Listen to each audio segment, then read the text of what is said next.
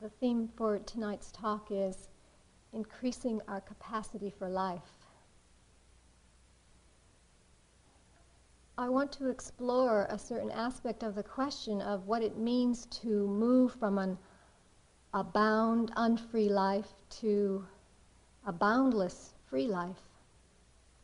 And what that really means for us in a very real way as we start to walk further down our spiritual path.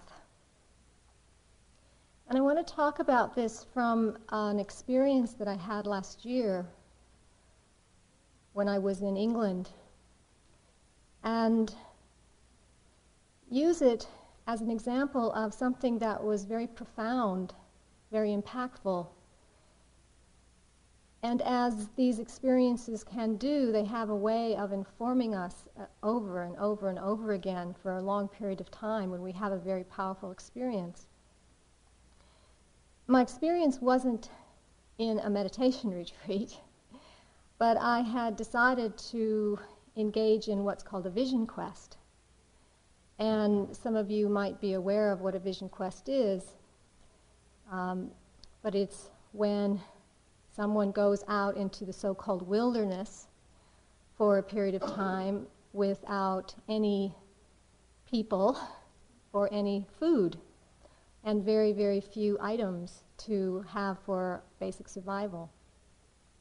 So there was a friend who was leading these vision quests in England, and I really was compelled. I was really interested in doing something like this as a challenge to myself.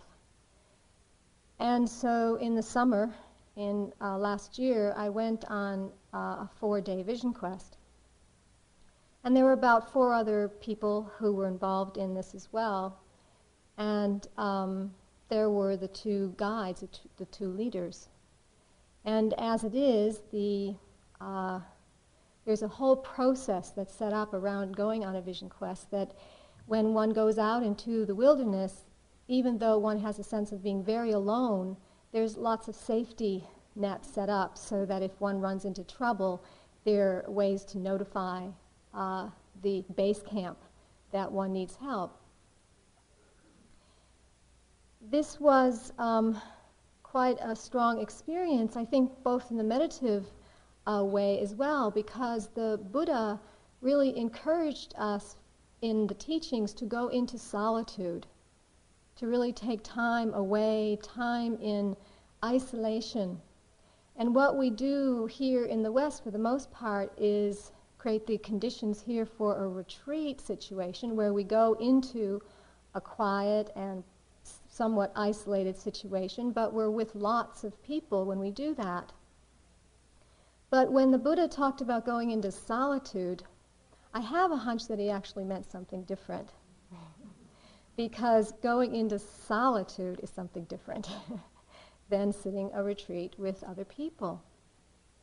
And going into solitude in the forest, as the Buddha did, or into a rather wild place, but it depends what you mean by wild, because in England I'm not sure it gets so wild. But there are places that are quite vast and quite remote. And this is the place where my friend found, and we had the quest. So this was summertime, and I went out on my own with just a tarp to put over myself for the night, sleeping bag and a ground cloth, and some way to get water. There's some streams, and I had a small little water purifier. And I found my spot, and that's where I was going to be for 4 days and 4 nights.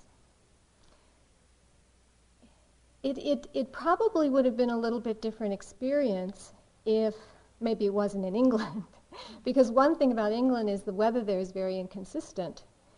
So for some reason, and they say there's a reason for everything, the morning, we went out quite early in the morning, about 6 o'clock, it was raining. And for some reason, it didn't stop raining for 4 days and 4 nights. I think that it had maybe really, in actuality, one window where the sun came out for 2 hours. And you can imagine what my mind did at that point. but then the rains came again. So with this combination of conditions, of being alone, being in solitude, being with very few items for protection, being without food, just water, being in the rain and wet. My boots were wet the minute I started walking out, so I had wet boots for 4 days. And the kind of cold, not too cold, which is one of the saving graces. So those conditions generated the assurance that it was probably going to be very unpleasant, and probably intensely unpleasant. And that's what it was. I can't tell you in how many ways that was the experience.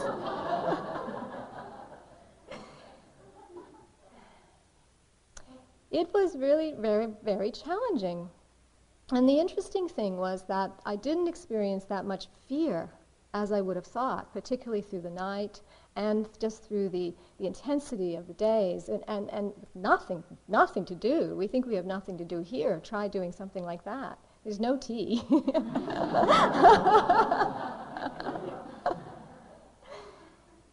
And so I was really left with myself, as we all are here, in this very intensely unpleasant situation with no escape. And I suppose in these situations it's useful to have some Dharma practice because there may be at least some way to understand how to hold this, when it gets so difficult. So it's just sitting there. I mean, just what's the options? Sitting there or doing some walking. It's that there's not a lot of options in the situation. And it was pretty heavy rain. It wasn't just light rain, it was heavy rain. So even to go out very far was very difficult. So I had to start asking myself some questions, and my mind started going into some very interesting places of exploration. The first assumption that I made about what was going on was that if only I could be equanimous enough, then I wouldn't be feeling all this dukkha. If I could just find a way to move my mind into some kind of equanimity, then this would just dissolve. It would just be a joyful experience. Then it became, I saw how my mind started to personalize the whole situation. That I was feeling this intense dissatisfaction because I wasn't evolved enough. Because I wasn't deep enough in my practice, I didn't have enough training in my mind, I had so much more work to do. This was proof. Because I was so miserable in the conditions. Really taking myself to that edge of the most intensely difficult conditions and then personalizing it. It's my fault. It's my fault that I'm so miserable. And I was able to sit with that one for a little while, that all this is my fault. This is really, really awful. And if I could just find a way out within my own mind, then it would be all right. It even went a little further, that if I was really evolved, then I would be sitting there on the rock with the rain falling and feeling cold and being all wet and not really being able to get dry and hungry and feeling a little nauseous and sick, as one does as they start to fast for a few days. That really, if my mind was evolved, I would be sitting here in a very blissful state. That I would be able to go into a state of mind where I would be untouched by the conditions, that I would be able to experience a detachment where nothing would impact my consciousness, and I would just have this clear light in my mind. And that was the place that one could go to, even in the most difficult of conditions, when one was enlightened, when one had really reached the goal. From this point of view, what I was getting into was what we might call transcendence. You know, that what this practice is about, or what my work is about, is to transcend into a whole nother reality where I'm actually not here at all. To transcend and to move into some kind of clear light, you know, where I'm just radiating light and heat and warmth so the raindrops aren't even touching my body. And then I could get up and I could walk and just, just make a aura through the rain. And that my stomach wouldn't feel the lack of food, and then I would just move into this totally transcendent place. And because I couldn't do that, it was proof that I wasn't evolved. This is the way the mind goes with that. What we're supposed to do, how we're supposed to be. It was a way of polarizing equanimity, or a balanced mind, with intense unpleasantness, that either it was one or the other. Either I was incredibly equanimous, or I was totally into the intensity of the experience. And one or the other. It was just the movement back and forth, and how I didn't want to go into the intensity, so how could I get into the equanimity and this kind of flipping and flopping?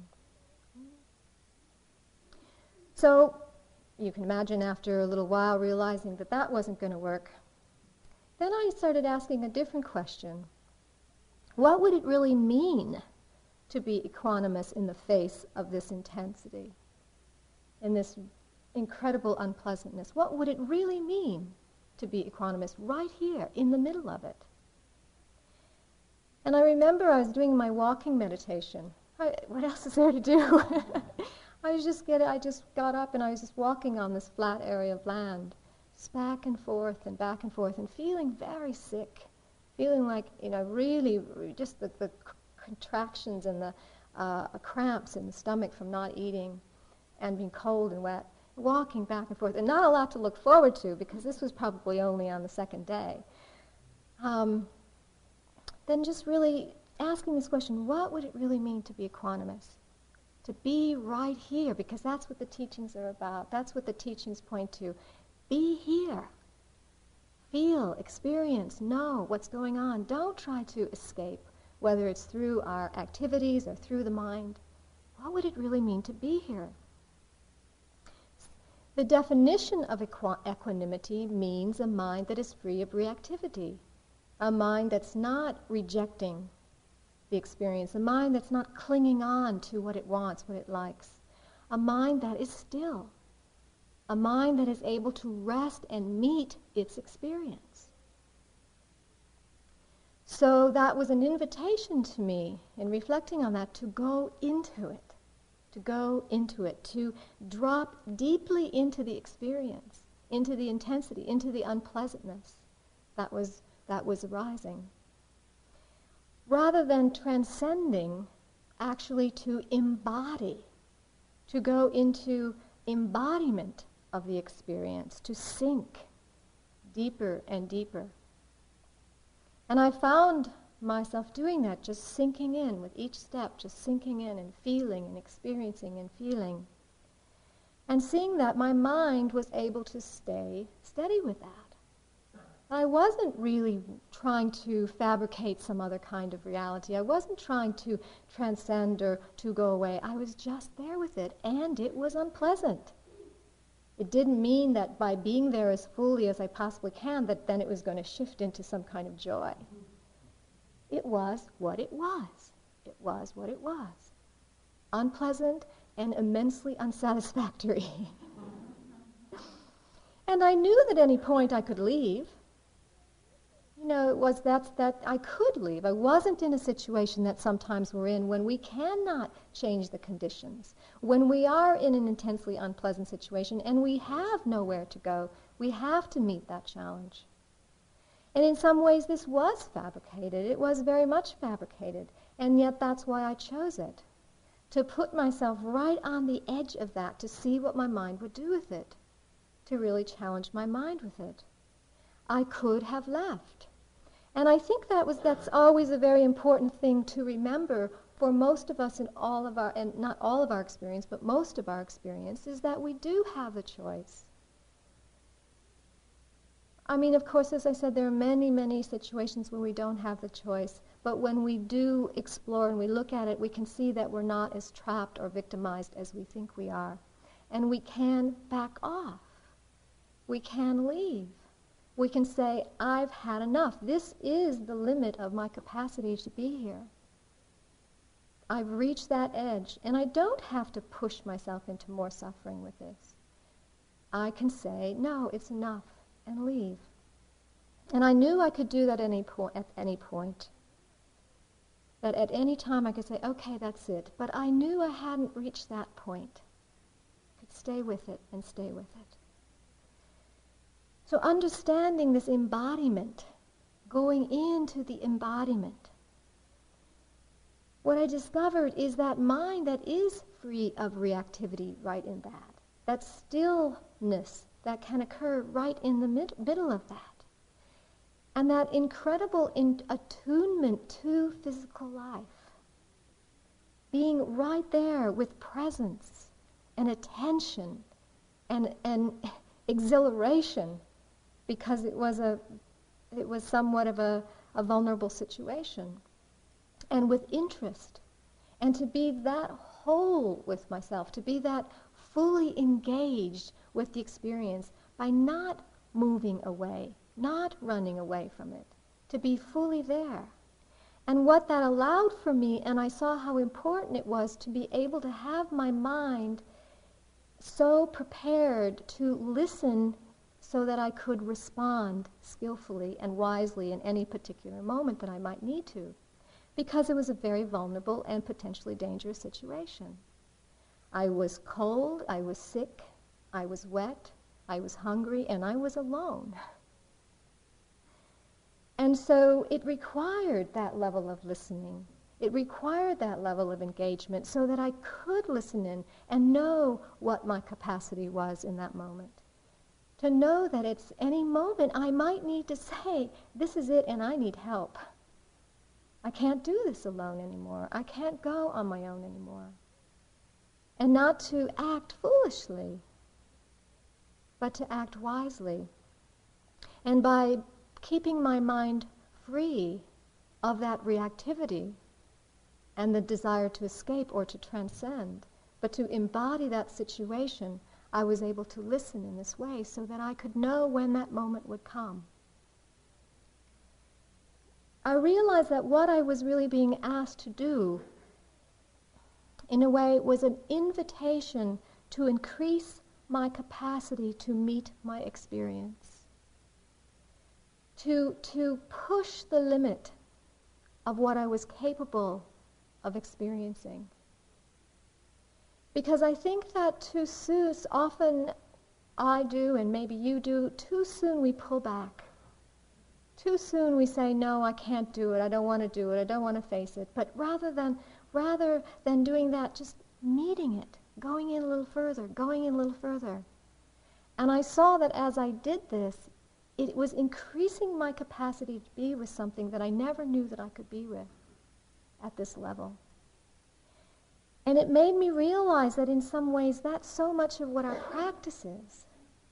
It's inviting us to increase our capacity to meet life. Because it seems that so many of us, and so often, we just want to hold back just a little bit. And maybe some of you have the experience too, where you can almost feel yourselves tiptoeing through life. You don't really want to land. Don't really want to be here. Don't really want to meet it. Something just keeps us a little bit away. We have our little bit of strategies, protection from going in to meeting life in that way. But yet when we do, there's the potential for that expansion of mind, expansion of heart, expansion of physical limitation. And perhaps we're being asked this. Perhaps this is one of the invitations for us to meet experience wholeheartedly. But yet when we do, it means we have to let go. We have to let go of some way that we think of ourselves, that we view ourselves, some way that we are holding our identity, our image of ourselves. Because as we let go of these self-centered ways of reacting, these self-centered ways of being around that are determined by our likes and our dislikes, as we let go, we are released into an opening that is left by this absence of the self. And in this opening, what we meet are the conditions of our life. When the self starts to move out, and the self isn't so manipulative and controlling of things, what we're met with is life, which is the very thing we're trying to avoid. And in this opening is where we experience the vulnerability of the exposure to the suffering of life. And when we let go, and when we let go, and when we let go, that's what we meet more and more. But of course it isn't the only thing that we meet, because if that was what it was about, then we'd really be in trouble. But fortunately, as we let go, we also meet the vastness of the potential of joy and happiness. So not only do we meet the suffering or the pain of the conditions of life, but we meet the joy as well. I've seen this so often when I go to India, and over the years that I've gone to India, that my capacity to be there has increased every time I've gone. That I can meet India in a way that I never could 13 years ago. I can be there, I can open to it, I can allow India in. Whereas the first time I ever went, I had to keep myself well protected because it was too threatening to myself and to what I was capable of meeting. But as we meet experience, it does require a letting go and an opening. But yet what we find is not necessarily going to be easier. And as we embody the wisdom, as we embody life, we're not transcending, but we're falling into reality. We fall more and more into the truth of things. It's really this feeling of kind of falling into or sinking into reality, what's real, here and now. So we're not talking about, and I see this through my years of practice, we're not talking about reaching towards some specialized experiences, perhaps some out-of-body experiences, or having special powers to be able to move in and out of different realms, or even to be able to generate perfect conditions in our lives so that we won't experience the difficulty anymore, which is what most of the world, well, most of, I should say, North America seems to be doing, is trying to put all the conditions of life together so that we don't experience anything uncomfortable or painful. But that's not what we're being asked to do in the spiritual life. I did really think that enlightenment or the spiritual life was about that. And I could see that coming up on my vision quest, how I was trying to find this place in my mind that I could escape to, which I was calling equanimity or clear light of consciousness or whatever we want to call it. But I think that we're being led back here in all its simplicity, all its mundaneness. This is from Rogell.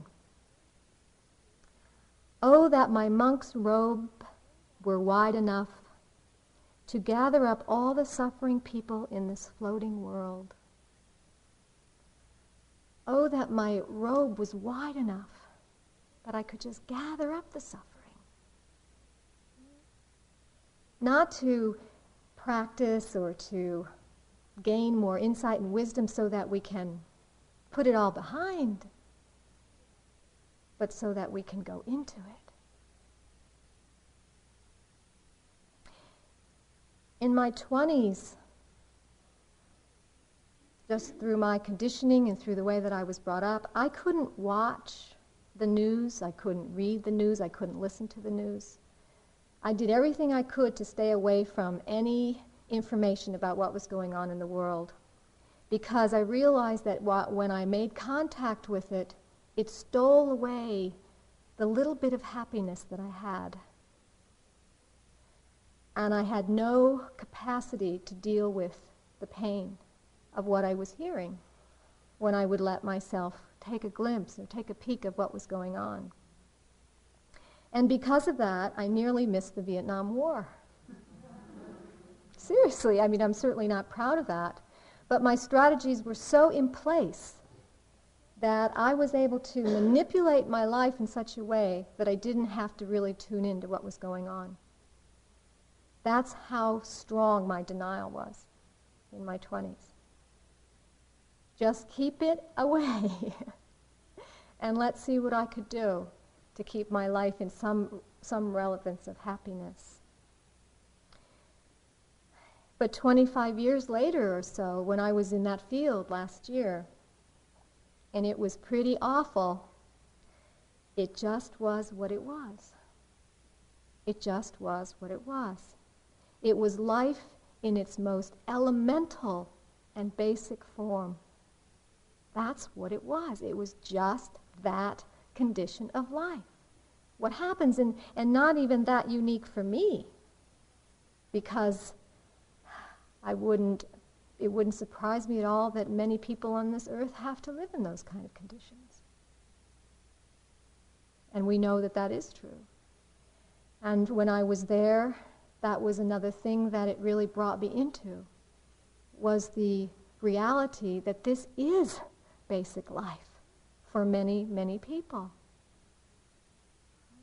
And I just happened to live an extremely privileged life, the way I mentioned the last talk that I gave.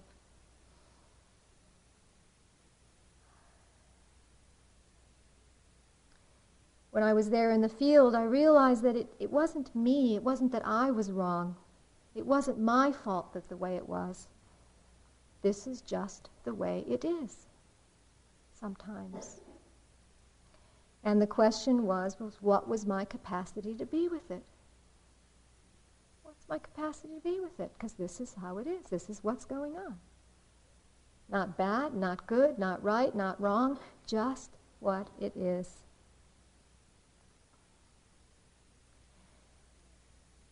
So how does increasing our capacity and freedom go hand in hand? Because as we feel more free, as we feel the sense of ease and freedom in our life, we do have more capacity to meet life without the rejection, without the clinging, without the grasping, without interfering. Because our capacity is limited by our fixation, by the way we fixate on things. Our view of life and our view of reality that is determined by our likes and our dislikes and our reactions to that. And we become very narrow on that view. Our view becomes very isolated, and we can only see in one way. It has to be like that. And the mind demands that conditions are the way we want them to be. And then we can find ourselves manipulating ourselves to fit ourselves into conditions, and maybe we'll get a match. Or then we might be able to control the conditions around us to match the way we feel, to get it all set up and aligned. And we get very frustrated and very demanding and very angry when conditions of life don't meet our expectations, don't meet our demands. And the mind gets very locked in, and the mind is then full of reactivity and confusion. There's very little space to deal with life. There's very little capacity available to have access to wisdom and clear seeing and wise action, wise response. I found in my folder this lovely cartoon of Calvin and Hobbes, and probably many of you are thrilled at some of these cartoons. And unfortunately, you won't be able to see the expressions on Calvin, but I'll put it up on the board afterwards, because a lot of the joy of these cartoons are seeing Calvin's expressions. And in the first frame, Calvin is just standing there, and he's very irritated, and he said, "If I was in charge, we'd never see grass between October and May." So it's winter time, and so then he starts to scream, and he says, "On three, ready? 1, 2, 3, snow!" And he's yelling up at the heavens. And the next frame, he's just sitting there. Nothing's happening. And then he looks up again, he said, "I said snow, come on, snow." And then the next frame, he's running around, "Snow!" You know, he's getting really worked up. And then he looks up and he says, "Okay, then don't snow. See what I care. I like this weather. Let's have it forever." And then that didn't work. And then he's just kind of gritting his teeth and he says, "Please, snow. Please, just a foot." Okay, 8 inches. That's all. Come on, 6 inches. Even, how about just 6? You know, bargaining. He's really starting to bargain, you know. And he's saying, "I'm waiting." You know, he's getting really frustrated. Nothing's happening. It's not happening. And then the next frame, he's running around in circles, getting really, really agitated, really worked up. And then the next frame, he's totally exhausted. Just sitting there. It's just not working. And in the last frame, he's saying, yelling up again at the heavens, he's saying, "Do you want me to become an atheist?"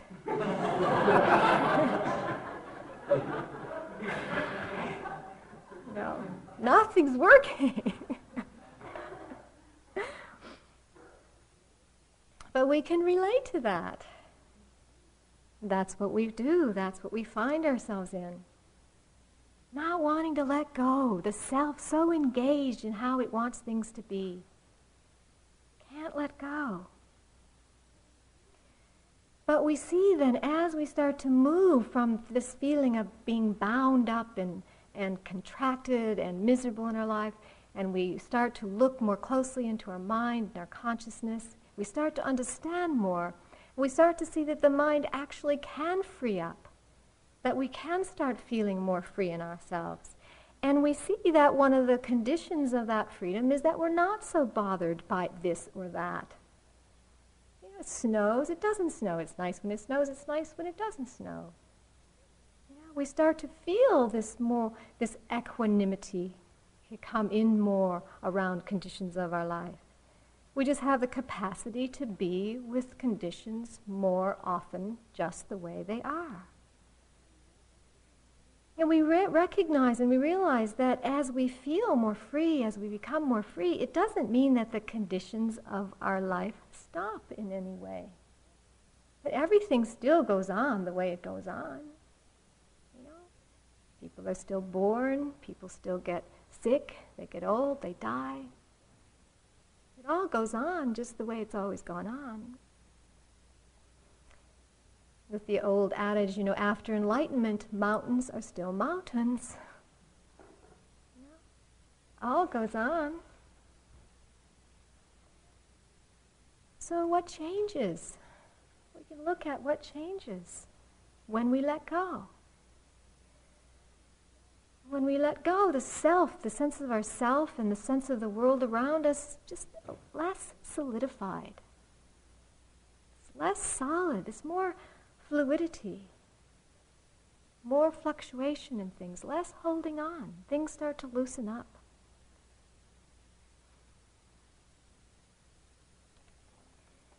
There's this one sutta from the Buddha. He's teaching about this agitation that arises through holding on. And he says, this is also from the Majjhima Nikaya, one of the discourses of the text that contains the discourses of the Buddha.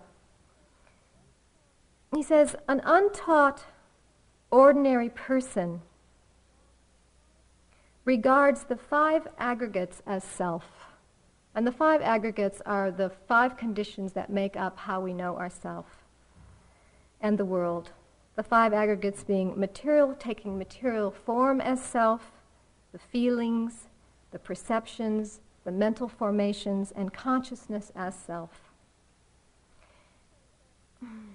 He says that an untaught, ordinary person regards these 5 aggregates as self. This is who I am. And then he says, these conditions change, become otherwise, and consciousness is preoccupied with the change of these conditions. Agitated mental states born of this preoccupation with the change of these conditions arise together and obsess the mind. Because his mind is obsessed, he is anxious, distressed, concerned, and due to this clinging, he becomes agitated. So these conditions of material form, of feelings, of perceptions, mental formations, mental activity, consciousness, this is what we know ourselves, how we know the world. When this changes, we get preoccupied with it, get very agitated, and all those conditions of mind come together and we obsess. And the Buddha goes on, he says, for one who is skilled and disciplined in Dhamma, I'll change the pronoun, she does not regard these 5 aggregates as self, does not cling on to these 5 aggregates as who I am, does not regard material formations like the body as self, feelings as self, perceptions as self, mental formations as self, consciousness as self. When these conditions change, her consciousness is not preoccupied with the change. Agitated mental states born of preoccupation with the change do not arise, and consciousness does not remain obsessed. Because her mind is not obsessed, she is not anxious, not distressed, not concerned, and due to non-clinging, she does not become agitated.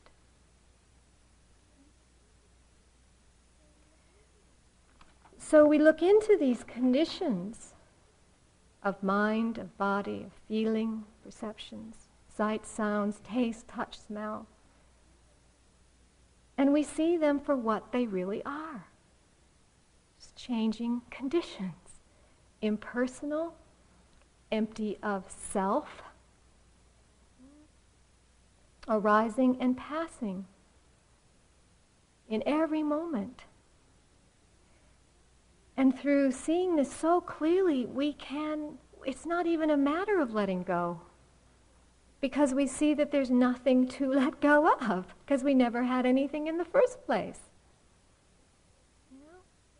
And through the seeing of this so clearly, what happens is there's no more movement to hold on, because we see and understand the futility of that.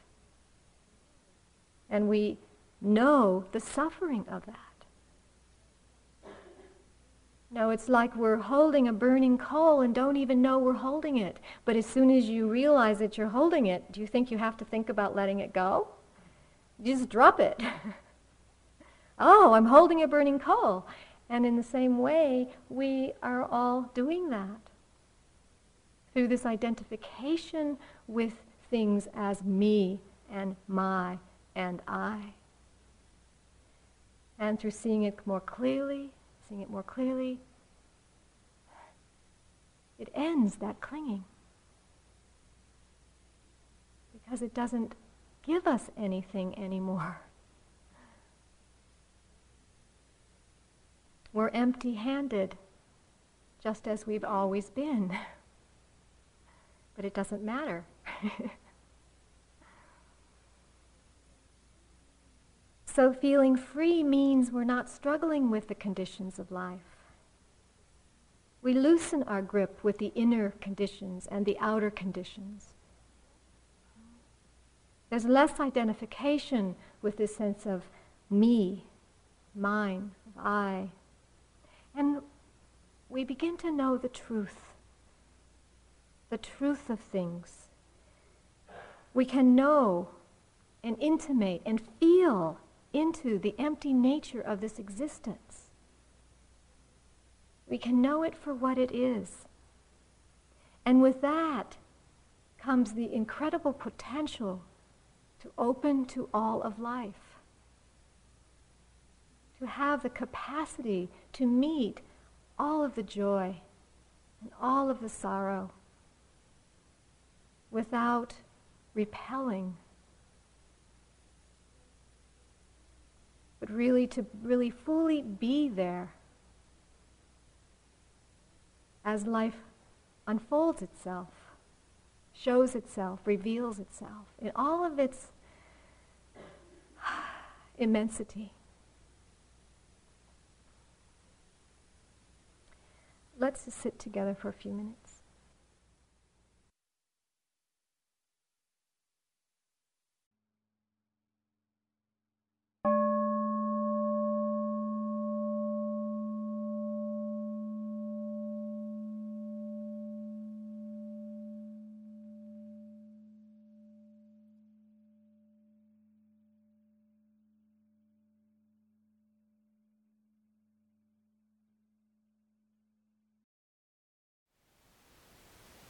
Thank you for listening.